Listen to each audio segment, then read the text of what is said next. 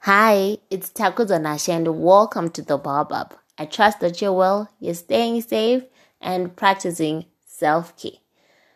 How are your Christmas plans? I hope that everything is in order. And if you don't have Christmas plans yet, I know that something is going to come up. And don't forget to wrap Christmas presents for your loved ones and maybe surprise them. You never know.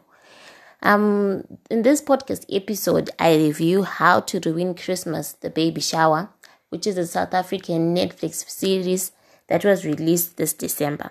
In 2020, they released How to Ruin Christmas, The Wedding. In 2021, How to Ruin Christmas, The Funeral, when Gogo Twala passed away. And in this year's series, they released How to Ruin Christmas, The Baby Shower, when Sibusiso and Beauty, who got married in 2020, are having a baby. I hope that you're going to enjoy this podcast episode. It's just a review. It's my first time reviewing a series. I'm so used to reviewing book reviews. So I'd like to know how I did and what's my score out of 10.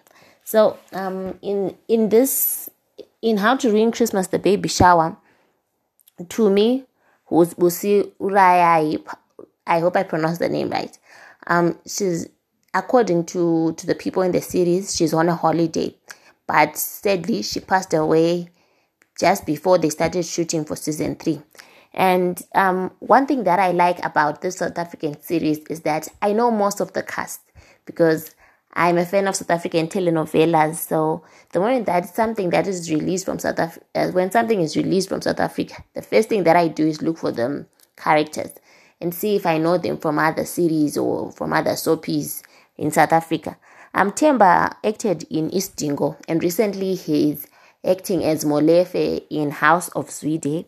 Beauty is a radio personality on Josie 947, and she also acted in Housekeepers. Madineo acted in The Estate. Valencia acted in Isono and in The River. Auntie Grace acted in The Queen, and she also acted in Isono. So you see, I know most of the characters. But what made this series stand out for me is that they were authentic in sharing the African Christmas story of how people come together to celebrate and they want to have good food. At the lodge, when Valencia and Ma Grace and Ma Dineo decided that they should prepare a Christmas lunch so that everyone can have a good time. So it shows that as Africans, there's a Shona proverb that says, celebrations or gatherings are never complete when we don't have food. Food has got a way of bringing us together. So the other thing that I liked is that Mr. Twala was an absent father all his life to Zama. And Zama, at first, all Zama wanted was money. But deep down, Zama was lonely. She longed for her family and for her father ever since her mother passed away. So her going to the lodge or even going to the baby shower, although she wanted to expose Mr. Twala, when Mr. Twala and Valencia now welcomed her into the family, she felt whole again. She felt like she belonged.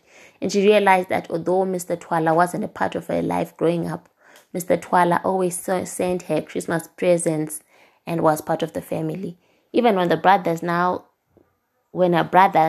Sibusiso and Temba scared her that, is she ready to be part of the family? They all laughed. But I think it was a good thing for Zama. She never had a family, and now having a family and having a sense of belonging really means a lot to everyone. So again, I believe that family and reconciliation was Zama's Christmas gift this year. And the other thing that I liked is that Beauty and Sibusiso gave birth to a rainbow baby. There's a time, I'm not so sure in which season, when they lost their child. But now they're giving birth and it's a rainbow baby. And the baby just came during the right time and they were ready as parents. So also Sibusiso was scared that he was not going to be a good father because he didn't know anything. And when he's trying to help Lydia and Temba's child, he struggles. So he thinks that he's going to fail as a father. But this also happens to a lot of us. Sometimes we think that we're not good enough, we're not going to do the job well because we are scared. But the moment that something happens, you're able to do your best. The other thing that I liked is that Temba and Lydia are now a happy family, as compared to when we met them in season 1, when Tumi ruined Christmas when she woke up and she realized that she had sex with a brother-in-law because she was drunk. So in season 3, they are now a family. They are supportive, and Lydia also encourages Temba that he needs to follow his dreams. And even though his father seems to sideline him most of the time, it's Lydia who reminds him that he's complete, is enough. And even if his father doesn't appreciate him now, he's going to appreciate him later. So now when they're having the conversation about his speech, and his father tells him that he needs to do it right now, I can actually picture Lydia's face saying, "Go for it, love, love, love." So it's a good thing that when couples even have got a lifetime, they're able to get back on their feet and learn from their lessons. Yesterday I was reading a quote from Solomon, which was saying that most of the married couples have contemplated divorce maybe once or even twice. And here I was thinking that marriage was a happy ever after. Sia also decided to come home. I think Sia and Zama have one thing in common. They were both lonely. And now this activity at the game, at them in the wild, helped them realize that they need a family. Every one of us needs a family. And this is why some people have to travel long distances to come for the festive holiday, so that they can be with their loved ones and be with their family. So every one of us needs family. The other thing that I liked is that two people from two different worlds meet and fall in love, but their families are in conflict. The Twalas live an extravagant life. They are rich. The father is a minister. And Madineo just lives in the ghetto, in the high-density suburb. She's got a normal life. She doesn't have an extravagant life. But these are some of the things that are the cause of conflict in their families, because Madineo wants a simple baby shower. Valencia is extravagant, like Queen Antoinette from the one that we learned in history. She wants to go all out when she's hosting a function. So that's the other reasons why they come into conflict. I also like that Marcelo was a prayer warrior. She prayed, she involved God in everything. It shows that religion is always a part of us, and our faith will take us to great heights. I can't keep on spoiling what happened because you won't enjoy watching the series, but I guarantee you that it's going to be fun, it's going to be exciting. There's a great sense of humor. If you have got a great sense of humor, you're going to appreciate it.